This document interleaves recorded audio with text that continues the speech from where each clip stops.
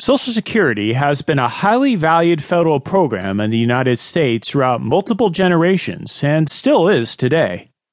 Social Security, among other benefits, supplies retirement money via a monthly check to qualified individuals who meet certain requirements. The benefits are generally entitled to citizens 66 and older who have applied, have worked for a minimum of 10 years throughout their lifetime, and obtained a minimum of 40 applicable credits. This short guide will explain how to get the most you deserve out of your own Social Security.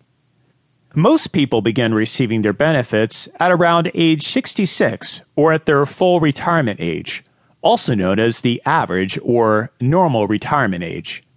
It is possible to file early, but to receive benefits early means you also must comply with an earnings test, which can dramatically affect your benefits in a negative way if you aren't careful. For instance, if you continue to work and accept benefits before your full retirement age, they will be reduced once you pass a certain threshold. In 2015, those thresholds are $15,720 and $41,880. So, once you hit $15,720, your benefits will be reduced by $1 for every $2 your income exceeds that limit. Then, if you make more than $41,880, your benefits will be reduced by $1 for every $3 that pass that limit.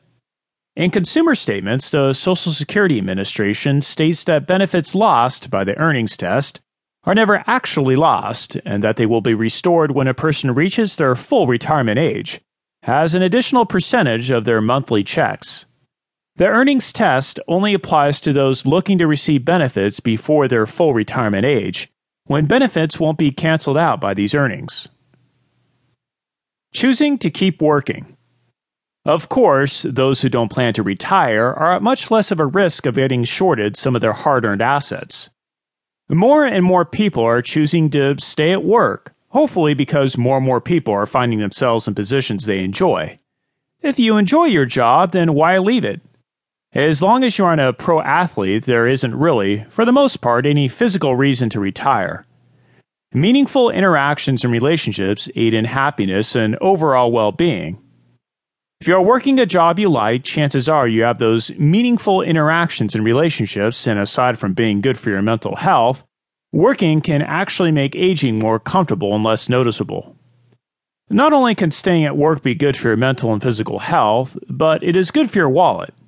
It has already been said that if you choose to retire before full retirement age, you will be automatically shorting yourself some of your hard-earned money.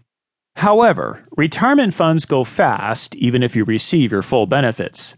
Though there was a 1.7% cost of living increase in 2015 for Social Security, that only equals out to roughly $22 more per month per individual. In today's world, many people are living past 90 years of age, meaning a lot of unfortunate people will simply run out of money, putting them into a dire financial position. Most individuals are going to retire at a certain point, sometime within their lifetime. If they work to at least 70 years of age or beyond, they will receive a much larger financial benefit compared to a much smaller benefit if they retire 10 years sooner. Workers that stay with one company will also receive benefits that are designed only for employees that stay with the company for extended periods of time.